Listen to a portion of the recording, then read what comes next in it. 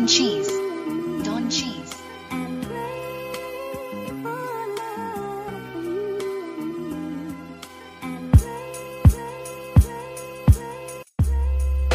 Welcome to the 5th episode of The Bounce Pass by the Sports Mecca. I'm your host, Stephen Abramo, and today I'm joined by my colleagues Noah Burketto and Jerome Williams. Noah, I hope you're enjoying the Canadian cold, because Jerome and I are enjoying the Kansas City cold. Right. Oh, very nice, very nice. It was minus 14 Celsius today, so it was a pretty cold day here. Stayed inside most of it. Still got cold feet, but it is what it is. That's Canadian weather. Just gotta tough it out. Yeah. You gotta tough it out, eh? Oh, for sure. Jerome hitting him with the Canadian accent. Exactly. I'm from Michigan originally, so I used to like Detroit, drive through the river, go to Windsor, go to Toronto. Spent a lot. Oh, heck yeah, man. That's just as cold as here. Exactly. So today's podcast, it's going to be all NBA based tonight, and it's going to be the Boston Celtics. We're going to talk about their season. I mean, obviously, I have some opinions about them, but we'll kind of start to get each of your opinions. And then moving on from Boston, we're going to talk about Noah's Raptors. I know Noah constantly talks to me about Toronto. Them and Milwaukee, kind of how they've been able to assert themselves in the East. And then we'll talk a little bit about the Lakers' confusion. Try to mix that in with LeBron, and then we'll end it with the battle for the final playoff spots in the East and the West. Awesome. Sounds great. All right. So we are going to start with the Celtics. Noah, you know I have shown my displeasure for the Celtics time and time again. It's been a roller coaster season. As you probably both know, Boston was predicted by many to be the Eastern Conference runaways this year, making the Eastern Conference Finals, making all the way to Game 7, losing to the hands of LeBron James like every single Eastern Conference team has for the past 8 years. And I think most Celtic fans thought that Kyrie Irving coming back, Gordon Hayward coming back, and the addition of, Jaylen Brown, Jason Tatum, Terry Rozier, Al Horford, that they would be in really good shape. But has not been the case for the Celtics right now. They're currently 5th in the East. They've had some chemistry issues, had some issues not just within the locker room, but issues about their focus. In my opinion, they've greatly have underperformed. So I guess we'll start with Noah. Kind of just lay it on to both of us about how you feel Boston's season has gone so far. Well, I think the biggest problem, just overall for the Celtics, might actually be overall roster construction. They have a lot of guys who do the same thing at the same position, and playing Gordon Hayward and Jason Tatum both at the 4, it just doesn't really work. Typically, in a lot of small ball lineups, you've got multiple glue guys. For example, the Warriors, Andre does a lot of dirty work now for Golden State, and of course, Draymond Green, the slug himself.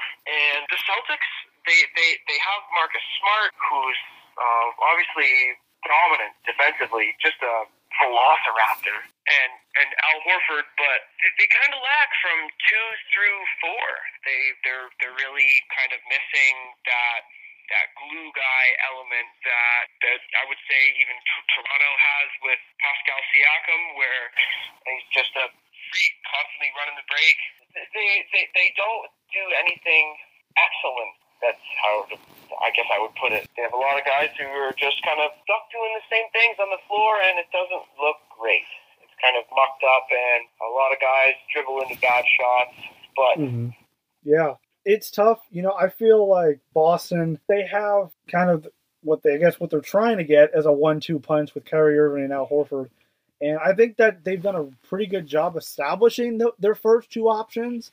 But just like you said, any championship team, whether it's the Golden State Warriors for the past 3-4 years, the Miami Heat, when LeBron was there, when they had the Big 3, every single team that has won an NBA championship have an established system where each players know their role. And players know that they're the primary option or they're the third or fourth option. And I think you did hit it on the head. Celtics really don't have their third or fourth option right now. They don't know if it's Jaylen Brown. They don't know if it's Jason Tatum. For the most part this year, Jason Tatum, Kyrie, and Horford, and I think a little bit of Marcus Smart have kind of performed to what the expectations have been. The problem is the fifth and sixth options like Jaylen Brown and Gordon Hayward and Terry Rozier, just they haven't really been able to fit, and it's unfortunate. So I'm probably going to get a little bit more into detail about Marcus Morris and Terry Rozier, but Jerome, I kind of want to hear your thoughts just about the Celtics' confusing start so far. Well, not start, really, just the entire season. Well, I agree with both of you guys. The Celtics, their roster construction isn't the greatest, but I kind of look at it like this. I don't know if they've necessarily underperformed. I think that the East is just a lot better this year than it was. You look at a team like Milwaukee, they're definitely better than anybody thought they would be. Toronto has been transformed with Kawhi Leonard, so they're a lot better. Indiana loses Oladipo.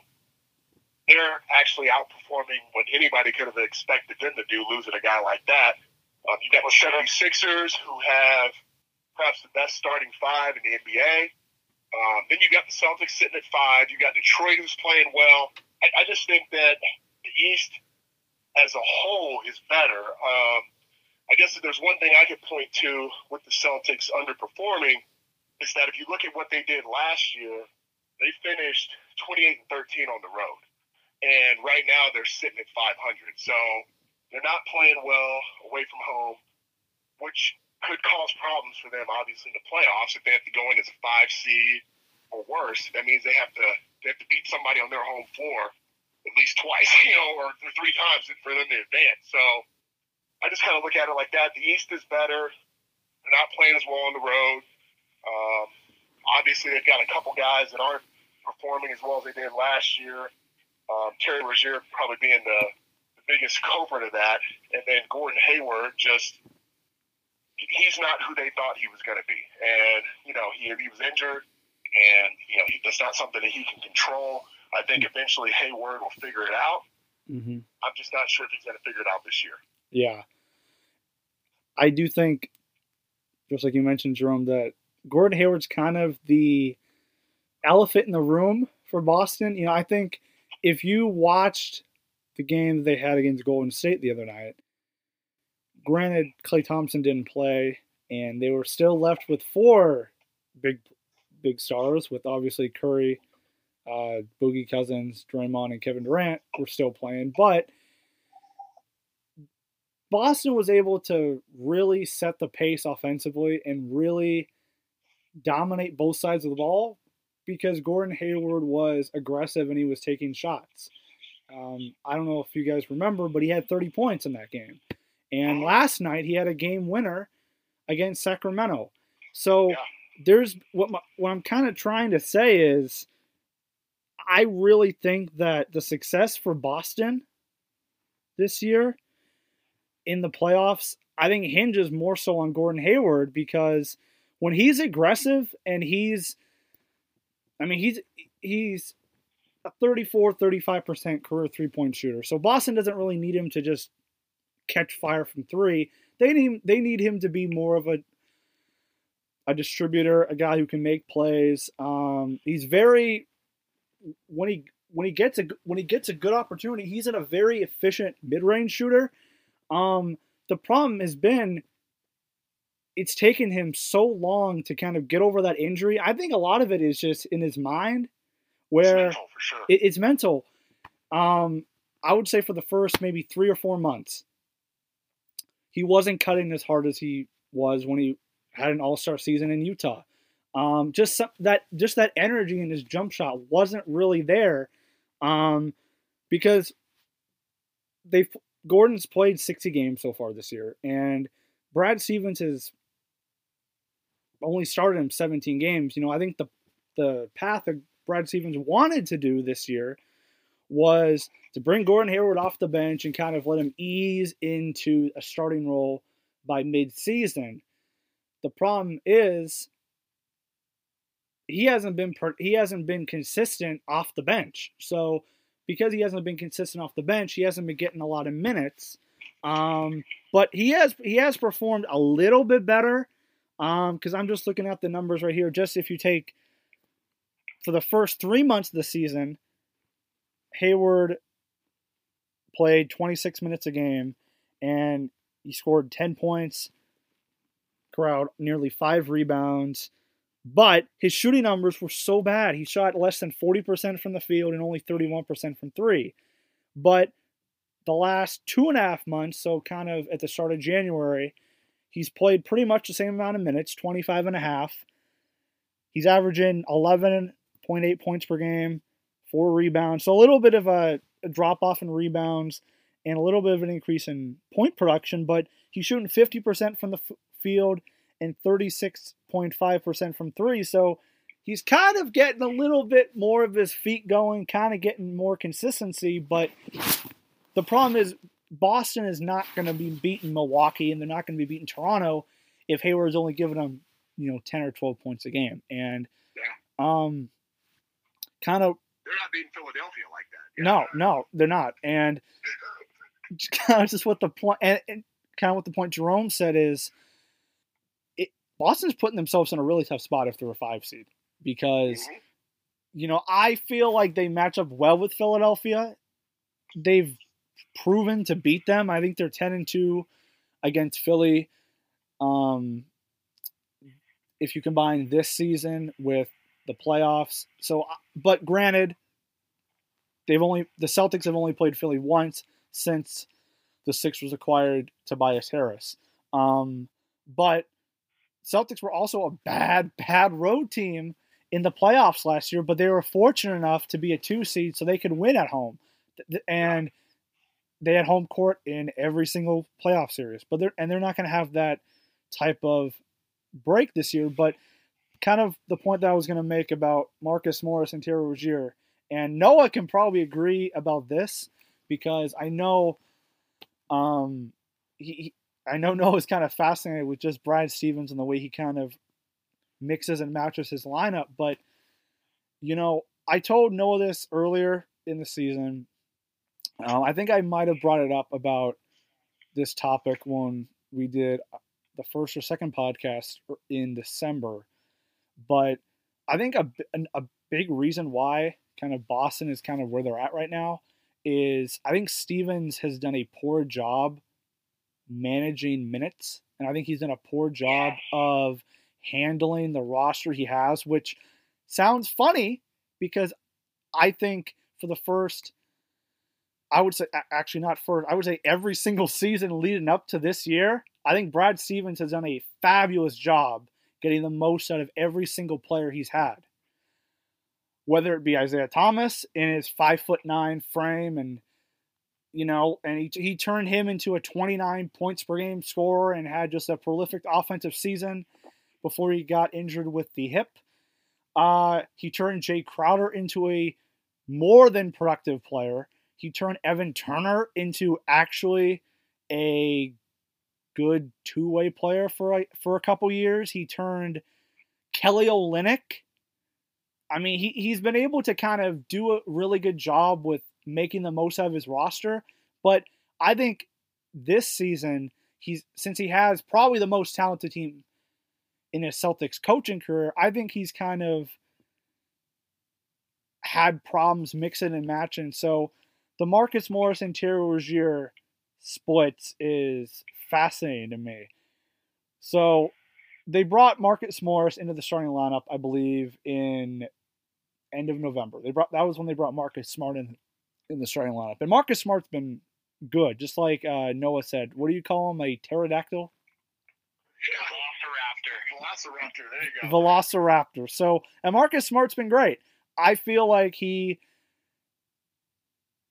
has been playing maybe as well as Boston could hope for him. He's shooting really, he's shooting 35% from three, which isn't insane, but for a player like Marcus Smart, who is a 29% three-point shooter, that's great. And he's played all-world defense. But for Marcus Morris, they inserted him in the starting lineup in the end of November. And for the first 43 games of the season, Stevens, his decision worked. You know, he was averaging well over 15 points per game, and his shooting numbers were really good. I mean, he was shooting 48% from the field, 43% from three.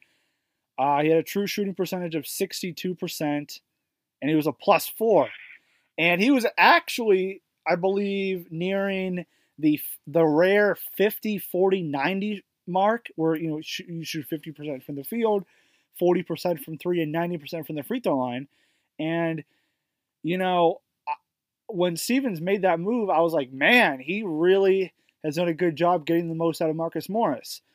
But the reason why I bring up the minutes part is I think he has failed to realize that you can't kind of keep going with what I guess has got you there.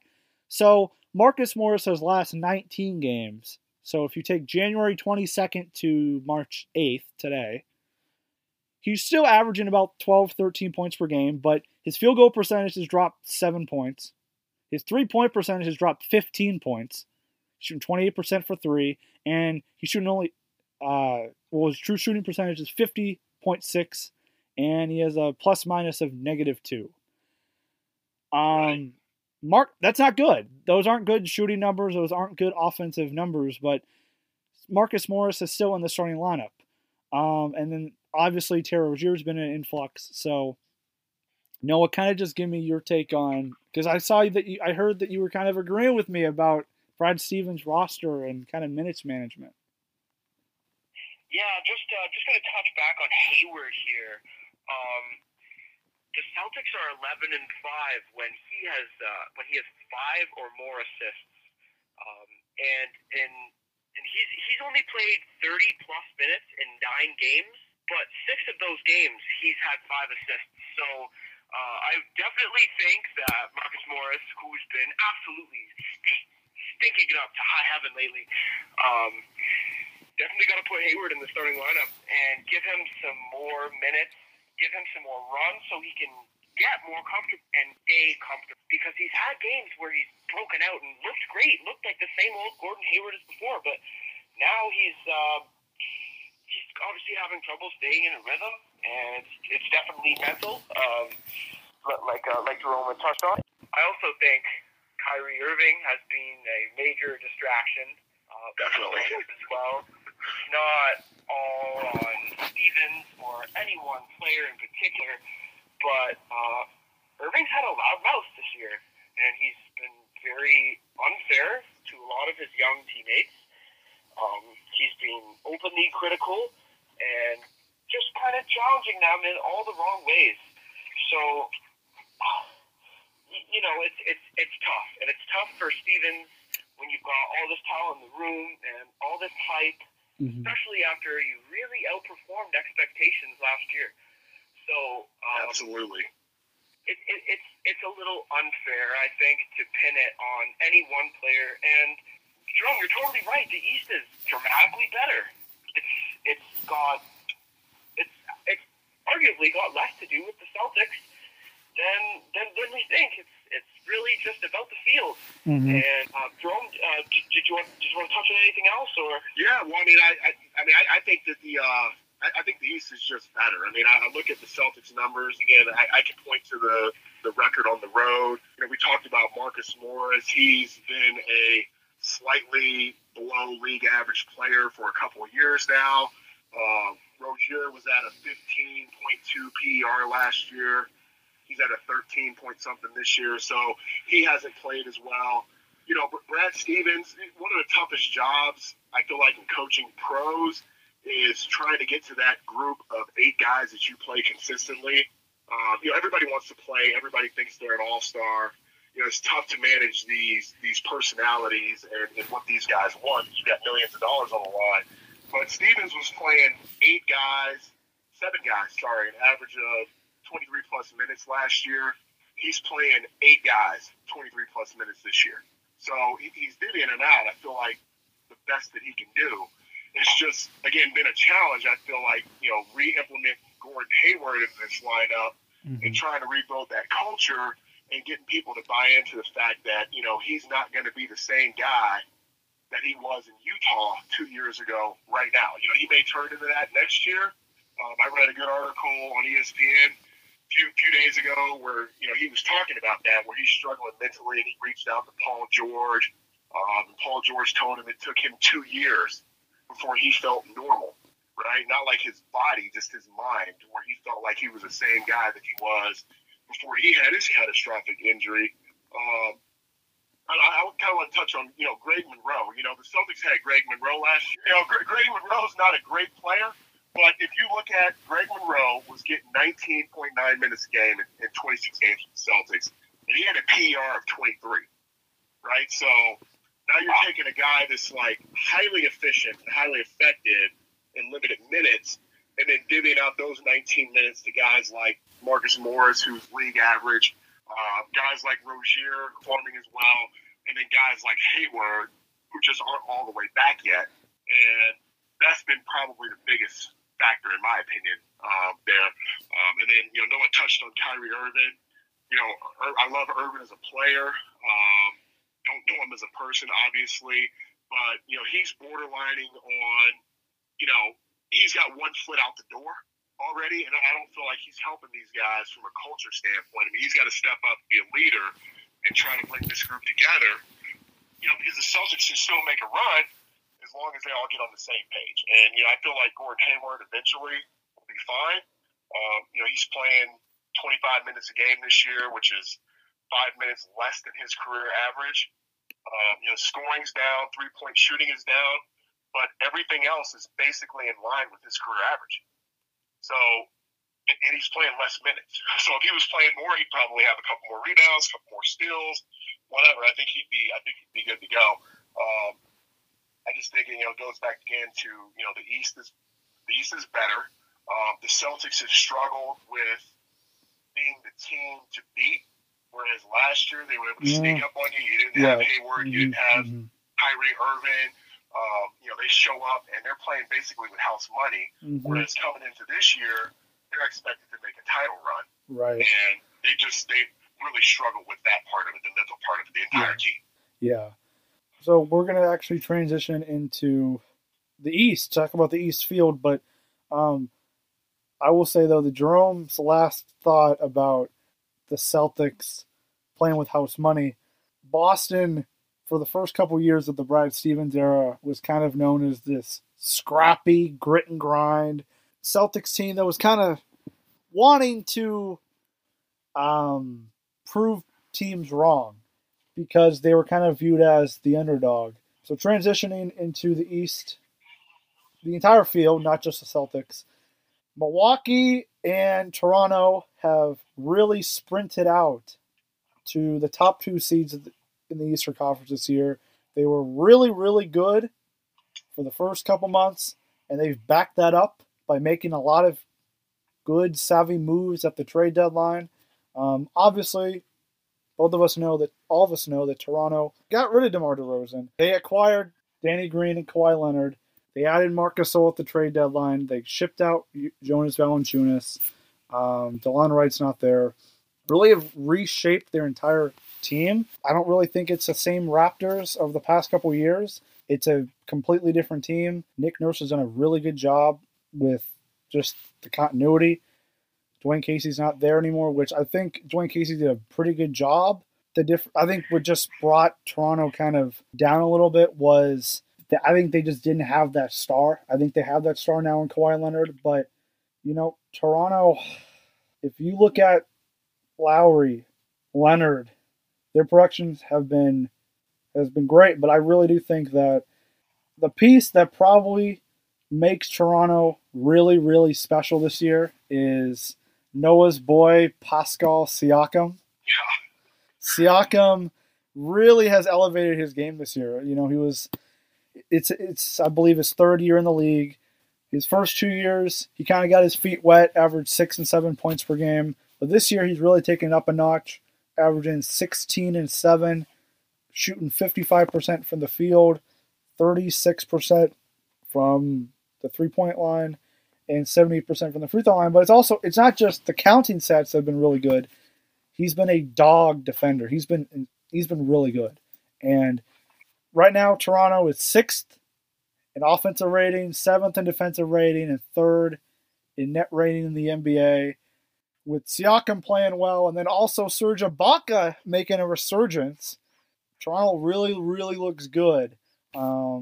Before we kind of transition into Milwaukee, Noah, just kind of tell me a little bit about Toronto. I know you're obviously a big Raptors fan, but kind of tell me what has been their success this year. Really, I think their success has just been they've ran and they've bullied opponents offensively. They're an incredibly physical team. They're with Kawhi can really just strong arm his way to 25 a night, and that's what he's done. You had said you felt that Nick Nurse has done a great job, but to be blunt, I think that he could be doing a lot better. I think he could definitely get a little more creative now that he has Marcus Gasol. I think that they could definitely do a lot more in the pick and roll with their personnel, and I think that having Gasol is just like the perfect weapon for that. He can pick and pop, shoot at the elbow. He led the NBA in assists last 3 years from the elbow, and that's another dimension that they've been able to add to their offense. Another thing that I want to touch on with the Raptors is they have an incredibly easy schedule on the way out. Of their 17 games left, 13 are against opponents below 500, and only 4 are against opponents above 500, and 2 of those are Detroit and the Nets, who are each 1 game above 500. Their schedule is a cakewalk, and 60 wins is not out of reach, but it's really up to how well Nick Nurse can really merge Marc Gasol and manage Ibaka's hot streaks, and really just incorporate everything together, because their personnel is a little weird now. You don't really want to use Ibaka at the 4 anymore, so you can't really play Ibaka and Gasol together. But either way, they had to make that deal for Gasol. It could ultimately come down to them and Milwaukee, and you need to have a rim protector on the floor at all times against Giannis. So ultimately, I think that this year is totally in Toronto's hands. They control their own destiny more so than any other team really in the NBA right now. So just that's my Raptors scoop. Yeah, I'll follow up with you with on the Raptors. I've only seen them a couple times this year on TV, but they look awesome. And one of the teams that are really good in the NBA that are really successful are able to control pace of play and actually do things differently. If you have to go small, you have to go big. And the Raptors, once Gasol is fully implemented with that lineup, they're going to be able to do that. I mean, if you look at their numbers compared to last year, it's tough. Scoring in the NBA is up, so defensive efficiency is not going to look that great. But Toronto has the ability to really lock you down defensively, which is good. We talked about Pascal. I always go back to the player efficiency rating, John Hollinger's stat that he uses to kind of, measure the effectiveness of an NBA player as an individual over the course of the game. And, Pascal went from a 14.5 to an 18.6, which is a borderline all-star. And the other thing is Kyle Lowry, who is an all-star caliber player. He could have totally shut down on this team and made it about him when you bring in a top 5 talent like Kawhi Leonard, and really gone the other way. And all he's done is gone from 6.5 assists a game to 9, which is huge. And I don't think he gets enough credit for that. You know, being that guy that kind of shares the ball, it gets people to where they want to go, and you know he's going to take a step back scoring wise to make sure that the offense is more efficient. So I think Toronto's loaded. You know, I mentioned being able to go different lineups and play small, play big. I think that's where Milwaukee comes in as well. I mean, they're obviously a lot better this year than what people thought they were going to be. Giannis is playing at a super high level. Chris Middleton was an all-star. Brogdon's playing a lot better than he's ever played. But they've also got Brook Lopez, who adds a different element to that team. All of a sudden, you've got a over 7-foot guy that can really back you down and score, slow the game down, or put him in a pick and roll and hit a three. They sent Thon Maker out to Detroit, and Thon Maker was a talented guy, but they had another guy sitting behind the wings, and DJ Wilson. Then you had a guy like Mirotic, and the sky's the limit for those two teams. They wasn't DJ Wilson a Michigan product? He was a Michigan guy, yes. There we go. And then Yes. Noah's boy, Thon Maker. Yes. Um, Not a Piston. yeah. Oh, so he is. You know, it's tough with Maker. His high school mixtapes made him look like he was going to be the next KD, and obviously it didn't work out the way, or it hasn't worked out, I should say, the way we have all expected. He kind of got overdrafted at 10th, so Definitely. He's so lucky admitting their mistake, but yeah, he's a wild card for sure. Yeah, Thon Maker, and you know, apparently there's been some questions about his age. So, you know, so is the guy 22 or is he 29? Who knows? You know, so he definitely needed a change of scenery. But you know, Milwaukee had enough pieces. They could ship a guy like that out, and you know, sometimes it's addition by subtraction kind of thing. Yeah. Yeah, for sure there. Just touching back on Milwaukee, Boston has, for 1 out of 10 in terms of different personnel, if Boston is a 2 or a 3 in terms of having guys that do the same thing, Milwaukee would be a 9. Yeah. They can use Giannis at the 5 spot and use him to protect the rim, and even on offense really just stand under the rim, because his length is impossible to guard. It's the same thing as a big man. And then to have a shot blocker like Brook Lopez on the floor for the other 25-30 minutes or however much you use him, that's going to result in an elite defense.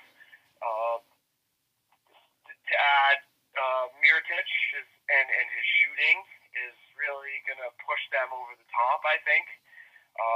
There's no way that a team could reasonably think they can guard Mirotic and Lopez and Giannis. Like, they just have so much size and so much shooting ability that they're really just they're riding off the back of a great coach too. Like, Budenholzer's one of, if not the best coach in the NBA this year. The way that he's gotten the most out of Giannis, maybe going to get him the MVP award this year. So hopefully it's Milwaukee, Toronto conference final. I think those are probably the 2 best teams at this point, but Philly is obviously a wild card, and well, we talked about the Celtics, but it's gonna be one heck of a ride down the stretch for sure. Right. Oh yeah, and you talk about Giannis, and you know they run him at the point too, and he'll pass the ball to the wing and set like an elevator screen for Lopez, and then he'll flash to a low block or wing extended, free throw line extended, catch the ball, and it's basically now you're 1-on-1 with a 6'11" guy that can do everything, and if you pinch down, he's kicking it to one of these bigs who are like knockdown 3-point shooters. So it just, and then at the point in posting, he's in great rebounding position, and he's finishing like 68%. 70%, 3 feet away from the rim. So if he gets an offensive rebound, he's scoring, period. Yeah. Milwaukee looks really good. You guys made some good points. I mean, I think Milwaukee is the only team, because I brought up about Toronto's rank in the 3 different ratings in the NBA, like the net rating, offensive rating, defensive rating.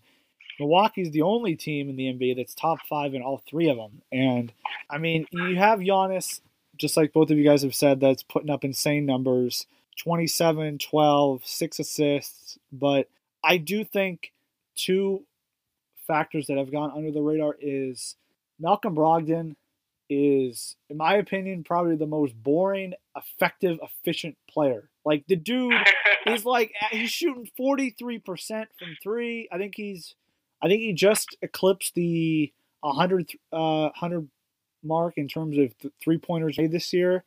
But coming from my Celtic background, and when Eric Bledsoe or Drew Bledsoe played Boston in the playoffs last year, I kind of was like, all right, I was kind of disappointed how Terry Rozier kind of outplayed him, and I dished him a lot in the playoffs, and I kind of didn't give him a lot of credit early on in the season. But I think Eric Bledsoe, his offensive numbers are really kind of the same, but I think a big improvement for Bledsoe this year is he's not turning the ball over as much, and he's being a lot more cautious with the ball. He's making better decisions. I think he has 5.5 assists per game, which I believe is probably the second best mark in his career. So I think the 2 factors that are going to go on that have gone unnoticed are Bledsoe and Brogdon, because Giannis has kind of gotten the lion's share of credit.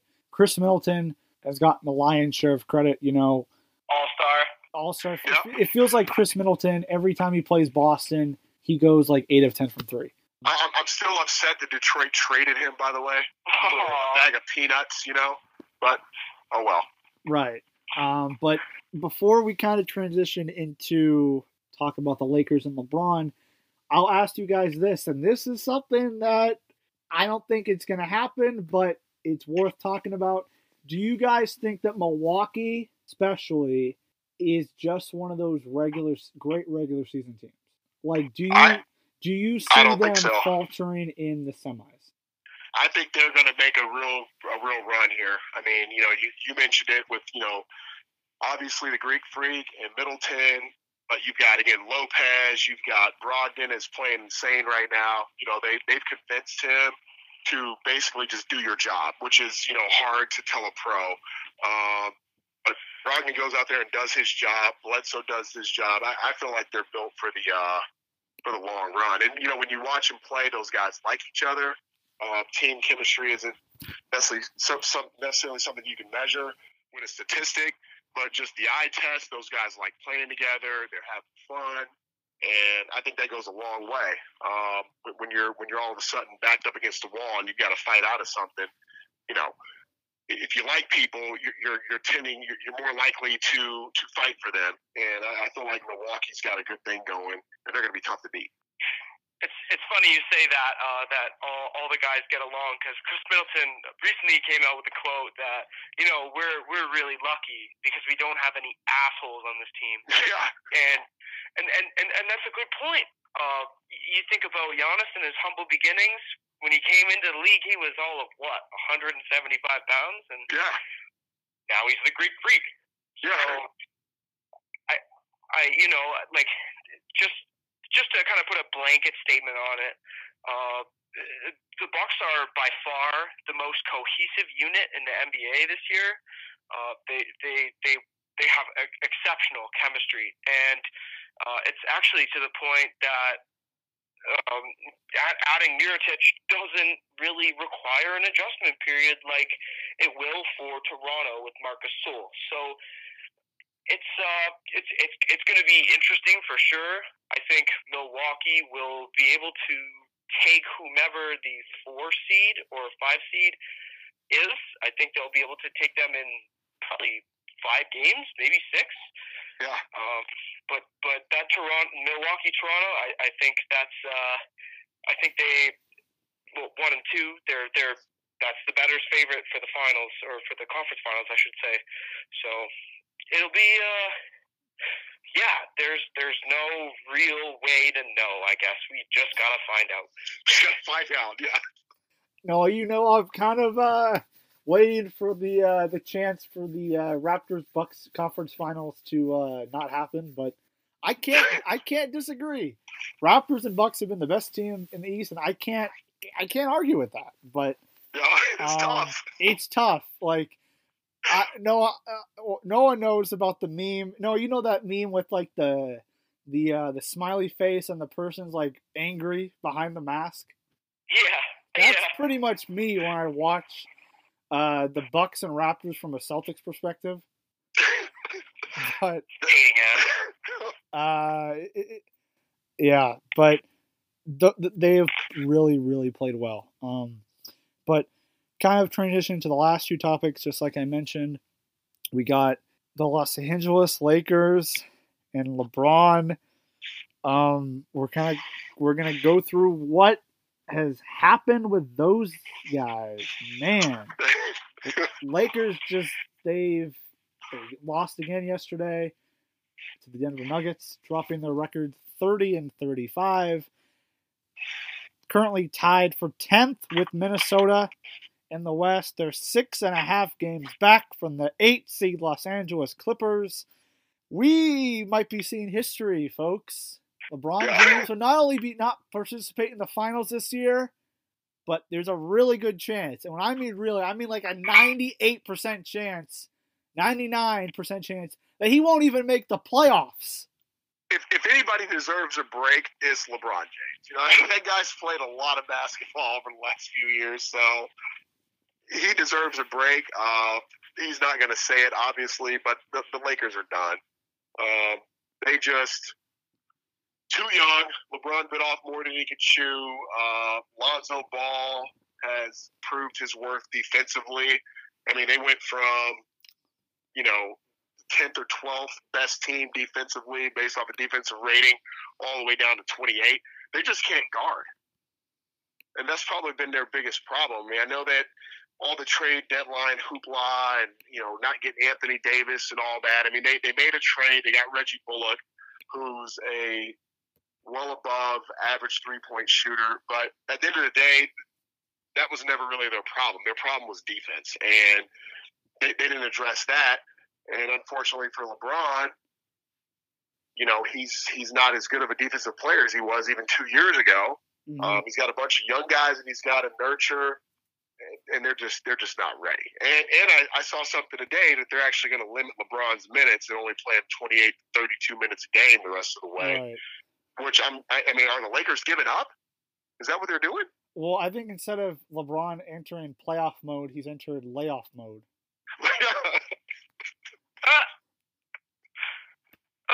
I mean, it's there are some silver linings to the fine. Well, they have a higher chance of getting Zion now, of course. Oh, if that happens, but I think the biggest takeaway from this this cold streak is Brandon Ingram's hot streak. He has been on fire lately. Yeah. He's actually averaging more than 22 points a game since the All-Star break. So he's become a legitimate threat as a ball handler and a playmaker. He's really kind of dispelled that Tatum is better than me narrative. He's just been able to really be a reliable second option behind LeBron. And despite their losing ways and completely being unable to guard, like you guys have touched on there, they are desperately missing Lonzo Ball right now. He is as much of a glue guy as they probably will ever have with LeBron in LA. So just to have a guy like Lonzo where you can guard four positions at point guard And you lose him like that. He can't be relying on Rondo the same way that the '08 Celtics could rely on Rondo. He's not the same player anymore. So the Lakers are a bit of a shit show for sure. Yeah. They don't have it together, and they're missing Ivica Zubac a lot. Yes. They're missing just an interior presence, a dependable tertiary threat on offense as well. So it's too much for LeBron. I saw a picture today of LeBron. It was from Saving Private Ryan with Tom Hanks, and it was that last minute scene where he's just holding a pistol and a tank is facing him. Yeah. It was LeBron's playoff mode activated on the pistol. Yeah. And the tank being the Western Conference. Yes. Totally powerless because the teams above him aren't losing. No. The Spurs are on fire. They're 17-5 when Derek White plays in the new year. He's been really just like an unbelievable find for that team.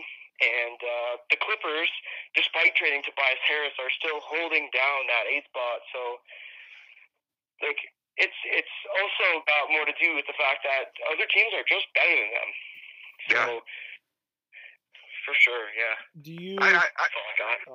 Jerome, you can go. I was going to just say, I was talking. You mentioned missing, and I was talking to a guy a couple days ago. And I don't know what you guys think about this, but he said the other thing is that, Ingram has played phenomenal lately. But he asked me, he said, do you think that the Lakers got rid of Julius Randle too soon? Well, and I said, yeah. What do you guys think about that? Well, you made up a good point because I don't think Noah wasn't a part of this one, but we did a podcast, I believe, I think the 4th episode, we brought in Robert, who actually lives in California, and he's a big Lakers fan, and he said that letting Randall go and not making the effort to re-sign him last offseason has backfired a little bit. And instead of letting him just walk to New Orleans, he made a good point of how Los Angeles probably should have made a really good effort to maybe sign him for 2 or 3 more years to really provide some solid post-production, just like Noah said, how the loss of Zubac has hurt a lot. Yeah. And I do think Julius Randle, his absence has hurt, but to me, I told Noah this, I looked at the roster, and I do feel like this roster is probably better than 30 and 35, but because the Lakers have definitely some decisions to make. Do they want to be more patient in the next couple years and ride with what they have with Brandon Ingram, with Kyle Kuzma, with Lonzo Ball, with JaVale McGee? Well, no, JaVale McGee's not going to be part of the future. No. Do they kind of go with that, or do they just try to get a free agent? Because I don't think they're going to get Anthony Davis. I think that they're probably better off getting maybe Klay Thompson or Kemba Walker. But because I feel like at this point in LeBron's career, since he's 34 now, and in my opinion, I think the clock is ticking on him. He has 3 more years left in LA. I feel like LeBron is at his best when he has stars around him, and it still might be a couple years away before Brandon Ingram becomes that elite type of a player. But, I think another thing that is probably, we haven't talked about it, but I think it's a big issue with LA is Luke Walton. What do the Lakers do with him? I heard that there were rumors that they were just going to fire him at the end of the season. I do think moving on from Luke Walton would be a good option. I kind of want to hear your thoughts on just the situation that they have with the roster and then Luke Walton before we kind of wrap up to the playoff seeding. Yeah, I think Luke Walton, I mean, he's in a tough position. I mean, he got the job and they were so devoid of talent that it was hard to see if he could actually coach this group. And then you get a guy like LeBron and you're expected to be a lot better than what you are, and they're just not there yet. And, they dealt with some injuries, missing Lonzo Ball again. He's kind of that glue guy you guys were talking about. He's the Swiss Army knife, so to speak. They just don't have a guy on their roster right now to replace him. And in today's NBA, you have to have good guards. And, a lot of Lakers guys are small forward, power forward type guys. I mean, they don't have a really good point guard or a guy that just defends the heck out of the wing like that, like Lonzo Ball did. And so you lose a guy like that. You take him off of a team like Milwaukee or Toronto or Golden State, they're fine. But if you take him off of a team like the Lakers, who don't have a lot of guys that do that, then you've got a real problem. And so Luke Walton's probably going to get blamed for it. Somebody has to. And I guess if I was a Lakers fan, I guess I'd be thinking, be careful what you wish for. And, hopefully if they get rid of Luke Walton, you can get somebody in there who's better and get this group to gel. You get another all-star caliber player, and you're right back to being competitive again. The Lakers just got to hire Ty Lue. For sure. Get Kyrie. No, I said Ty Lue. Oh, sorry. Yeah, I mean, they really just need, an injection of life somehow. LeBron obviously everybody knows he likes to take the full reins of what happens on the court. He's very ball dominant. Nothing wrong with that, of course. Best player in the world, in my opinion. But there comes a certain point where he's also their Achilles heel. You see the clips of him and his low effort defense, and Kyle Kuzma literally pushing him to play defense. That was awesome. And it was you got to love the heart from Kuzma there, because you're not going to be able to break LeBron's thick skull or get into his head kind of thing. So you got to send a message somehow, and really the Lakers' young core they probably need a different style of leadership given the circumstances now, and that he pretty well tried to trade not him, but he helped orchestrate a deal in which Anthony Davis could come over for the entire supporting cast that's there now. Yeah. So LeBron is the coach. Sticky situation. LeBron is the coach. LeBron is the GM. LeBron is the owner. LeBron needs to make sure he doesn't turn into like Isaiah Thomas. If he's going to coach a team, it's a great player, Hall of Fame guy, but when it comes to management decisions, maybe you should take a step back. That's a really good analogy, I think. Isaiah really kind of screwed around with a couple teams. Yeah. Pacers, Knicks. The Knicks, even the Raptors a little bit. Yeah. Way back when. So. Before Noah and I's time. Yes. Back when the NBA was brutal.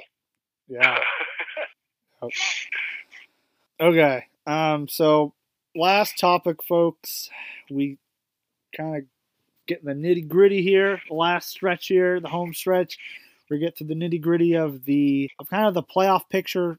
Not at the top, but more so at the bottom. You kind of look at the Eastern Conference and Western Conference standings.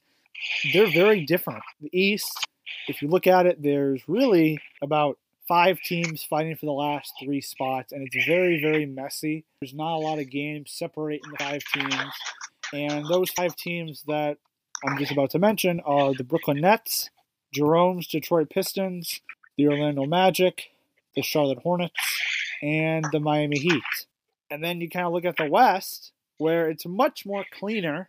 You got the Utah Jazz in 6th place, the San Antonio Spurs in 7th, and the Los Angeles Clippers in 8th. And then there's quite a bit of a drop-off with the Sacramento Kings, 4 games back. And then obviously the Lakers, they're pretty much out of the playoff picture, but they're kind of on life support right now. I'm kind of trying to get into here is kind of weed out the Eastern Conference to kind of get your feel about who the last 3 teams are going to be representing the East. So from the 6th and 8th spot, if you guys don't know, Detroit is actually tied, I believe, with Brooklyn for 6th. Detroit is 32-31. Brooklyn is 34-33. If you look at those teams, I think Brooklyn has really done a great job with their roster. They've exceeded expectations. I think they've done. D'Angelo Russell, ex-Laker. Yep, another ex-Laker. They shipped him out. Dude, we know the theme here. Spencer Dinwiddie's been very good off the bench. Jared Allen's been good. They've been Brooklyn's done a really good job with what they have. And Detroit, obviously Jerome knows a lot about it because he's a big Pistons fan. Great production out of Blake Griffin this year. Oh, yeah. They now have really the GOAT on the team, and that is Svi Mykhailiuk. That's a joke.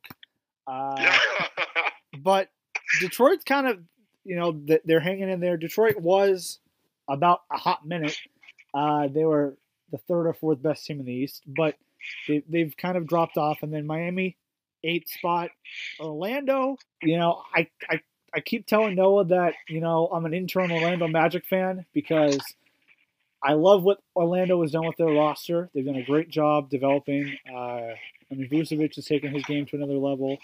Terrence Ross has been a really big part of that, and they're doing this with just not great, in my opinion, not a great rookie season from Mohamed Bamba. I think he probably could have a better season, but they've done a really good job with what they have. Miami Heat they're kind of stuck in purgatory, and then obviously the Charlotte Hornets are what they are. They have pretty much Kemba Walker. I know Noah talked about how MKG is flourishing. Jonathan Isaac, you mean?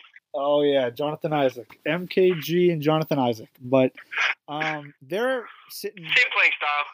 Yeah, they're kind of sitting at the 9th spot trying to get in. So, kind of what I kind of addressed a couple minutes ago, guys. How do you think the last 3 playoff spots in these are going to shake up? Like, who's going to get the 6th spot? Who's going to get the 7th spot? And who's going to get the 8th? I think the 6 and 7 will probably stay the same. Detroit, like Toronto, has a relatively easy schedule to close out, and the Nets have kind of tailed off lately. But for the 8th seed, I ultimately think it's going to be the Magic. They've really put themselves together over the last 6 weeks or so. Jonathan Isaac is like Giannis on defense. He is exceptional. Probably over the last, really in the new year, he's been one of the best rim protectors and one of the best man defenders. He's just got such a unique inside-out defensive repertoire with that length and those quick feet and active hands. There was a while where he was averaging like 2.9 blocks and 1.5 steals in 25 minutes over a month, and that kind of defensive efficiency and activity. It's really enabled Steve Clifford to get creative with their lineups, and they don't get, or I shouldn't say they, but Nikola Vucevic doesn't necessarily get exposed on defense anymore with Isaac in the lineup. So they're a really interesting team, especially given their less than adequate point guard situation. They're having tryouts. DJ Augustine is probably not even an NBA starter. Yeah. But he's genuinely been quite good offensively. So just off the ball, catch and shoot kind of guy, make the extra pass, kind of like a Fred VanVleet type. Your boy. Freddie, that's my boy. That's the Drake lookalike. I think it's totally the Magic and the 8 seed. I don't see it with Miami. Not this year. They just settled on a rotation. Yeah. I would tend to agree with you on that for sure. I mean, I think if Kemba Walker could go on a ridiculous run, they may be able to sneak in there. But we talked about schedules. Orlando's got a very light schedule the rest of the way. They play Miami twice, so they could really make a move there. Detroit's schedule is not too tough. I mean, we talk about schedules. Boston actually only has 7 games left against plus 500 teams. So if I were Boston, I was trying to save my season. I'd be trying to maybe get to that 3 seed and avoid Philadelphia in the first round. Problem is they'll end up playing Detroit. Matches up pretty well against them. But I like the Pistons and the Nets, and then either Orlando or Charlotte in that 8th spot. Again, it'll be just, can Kemba Walker will his team to a playoff seed and then get crushed by Milwaukee or Toronto? It's kind of like thinking that you had the winning lottery ticket and finding out that you didn't. So I'm not quite sure how much of a reward that is. Or Orlando, who's got a slightly easier road, but back to DJ Augustine. I love the guy. I'm just not quite sure I trust any team who has DJ Augustine as their starting point. You just ripped that's a pretty good hill to die on. You just ripped the carpet from underneath DJ Augustine. No, I love DJ Augustine. He played for the Pistons. He's a good player, but I mean, I was kind of looking at their roster today, and I'm like, my goodness. I mean, does DJ Augustine really start for these guys? And he's averaging 24 minutes a game. And I'm like, who's their backup? And I look at their backup, and I'm like, something's not right here. And then I'm like, okay, well, they've got Evan Fournier, who's, he's pretty decent, but he doesn't play defense. Point guard. Yeah, he's not a point guard. So I'm just like, I don't know. I don't know what this team can do. And then once again, it's the same deal. It's like, okay, they sneak into the playoffs, and you're just going to get throttled by Milwaukee or Toronto. So, right. Congratulations, here's your win, and you've taken yourself out of the lottery. I don't know. If there's any team that probably should be tanking right now, it could be Orlando, because they can find a way to get a really good point guard or a really good shooting guard. They could be pretty good next year. Yeah, I really do like the way Orlando has been building up the last couple of years. Definitely. So we've kind of sorted out the Eastern Conference, which, like I mentioned, is more confusing to predict than the West, which is kind of cookie cutter. Utah, Sacramento. If you're a Kings fan, you really, even though they're probably going to miss the playoffs, you as a fan, you should be pleased with the progress that they've made. De'Aaron Fox has taken a gigantic step forward, and Buddy Hield, who I think should be in the most improved player category. I think he should be a candidate. I know Noah's boy Pascal probably is definitely in the conversation as well, but even if they miss the playoffs, I do think it was a successful season for them.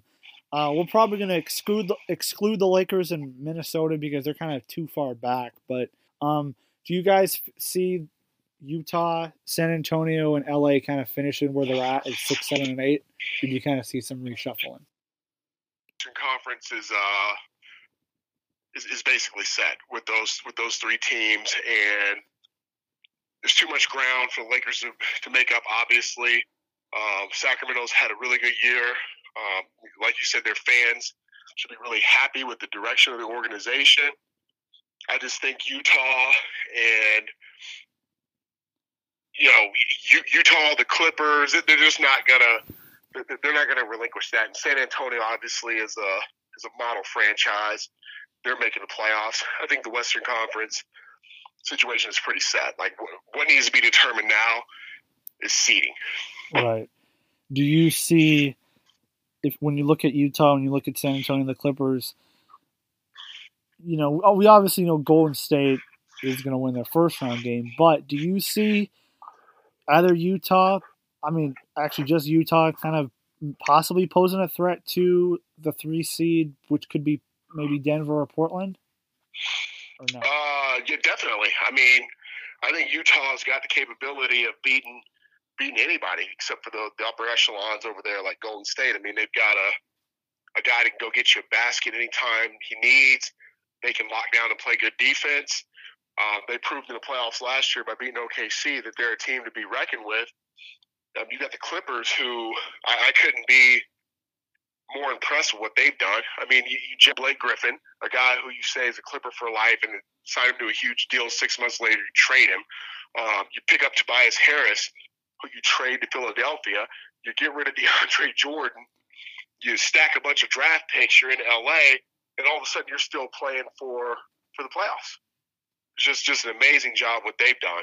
So, yeah, I think the Western Conference, again, besides Golden State, it's really anybody's ball game over there. Okay. That really was kind of the gist. So yeah, I think you were able to do a good job hitting on your points about the West. I do think Golden State right now, obviously, they are the hunted. Everybody's trying to pull for them, try to gun for them. But I do think there is some uncertainty maybe after Golden State. I know Denver's going to probably finish second or third in the West this year, and they had a really good regular season. But I don't know if I'm sold on them for the playoffs as I am maybe, say, Oklahoma City. Yeah. I do think a lot of it is just because a lot of those guys that Denver has right now, once playoff times hit, it'll be their first rodeo. Oh, yeah. Jokic is a great player, but it's going to be his first time in the playoffs. Yep. Paul Millsap is really the only guy that they can rely on in the playoffs who has veteran experience. Gary Harris, Will Barton, Jamal Murray, those guys are very good players.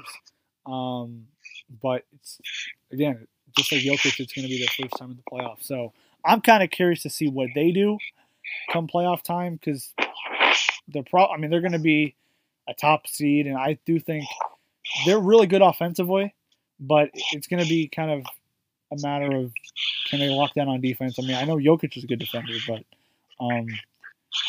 that's going to be their big Achilles heel, kind of getting over their defense and kind of getting over their youth. But just in terms of what we've covered, we went through, obviously, Boston. We went through their struggles and kind of how they could possibly dig out of the rut that they've been in this entire season. Touched on Milwaukee, touched on Toronto, how the Eastern Conference really throughout the entire season. We talked a little bit about the Lakers and LeBron and the battle for the final spots in the East or the West. Jerome, is there anything that you kind of want to end this podcast on? Any final thoughts you've been holding back? I just want to say that, the NBA playoffs are some of the most exciting. It's one of the most exciting times for me, sports-wise. I think, obviously, these guys are the best players in the world, and they definitely turn it up a notch in the playoffs, and it's just really, really fun to watch. But I want to give a shout-out to Amir. His name is Henston. The guy who's just declared, he said he's going to declare for the NBA draft, Division II player out of Shaw University, averaging 29 points a game or something crazy like that, 6'5" guard, who apparently scouts have been saying that he's actually got a real shot to be drafted. So shout out to him, because I like to see those small college guys actually go be successful when they become pros. You know off the top of your head, when's the last D2 player to get drafted in the NBA? The last one I can think of, I don't know, because Ben Wallace played at Virginia Union, but he was actually signed as a free agent. I don't know. I know it's really tough. That's a good point. That's a good thing. That's a good trivia question. Yeah. I'll have to look it up. But yeah, apparently this guy's the real deal. I haven't seen him because he's Division II, but again, 6'5", super scorer, probably grades out as being a halfway decent defender if he's super athletic. So, hopefully he ends up getting drafted and doing well for himself. Okay. Well, if that is your final thoughts, then I think we can kind of wrap this edition up. I've said all I've needed to say. I think we did a good job kind of touching on the topics. But I guess if that's the case, we'll probably end it here. Again, I know Noah's not here right now, but he had to leave. But I thought he did a good job. Thank you, man. I've had a lot of fun. This has been awesome. Yeah, I appreciate you coming on. I was meaning to get you on since we've had a couple other people go on before you, and I was like, you know what? Jerome deserves a shot to talk about the NBA and give his perspective on the sport. Listen, I'm all for it. As long as we're not talking about, like, cricket, I'm good to go. Well, you know what? I'll try to bring a cricket analyst on. Awesome. I'll listen to it, but probably learn something. I'll be smarter after listening to whoever you bring on as a cricket expert. Yeah. Yeah, I don't know anything about cricket either. All right. Well, if that's the case, thank you again for coming on, Jerome. Oh, yeah, no, I can't wait to come back, man. All right. Well, if that's the case, we'll keep in touch. But have a good night. Yeah, you too, Steven. Take care. All right, everyone. So that's all for episode 5 today. Make sure to keep tabs on all your information regarding the Sports Mecca and the Bounce Pass as we kick off episode 6 in the future. Have a good day, everyone.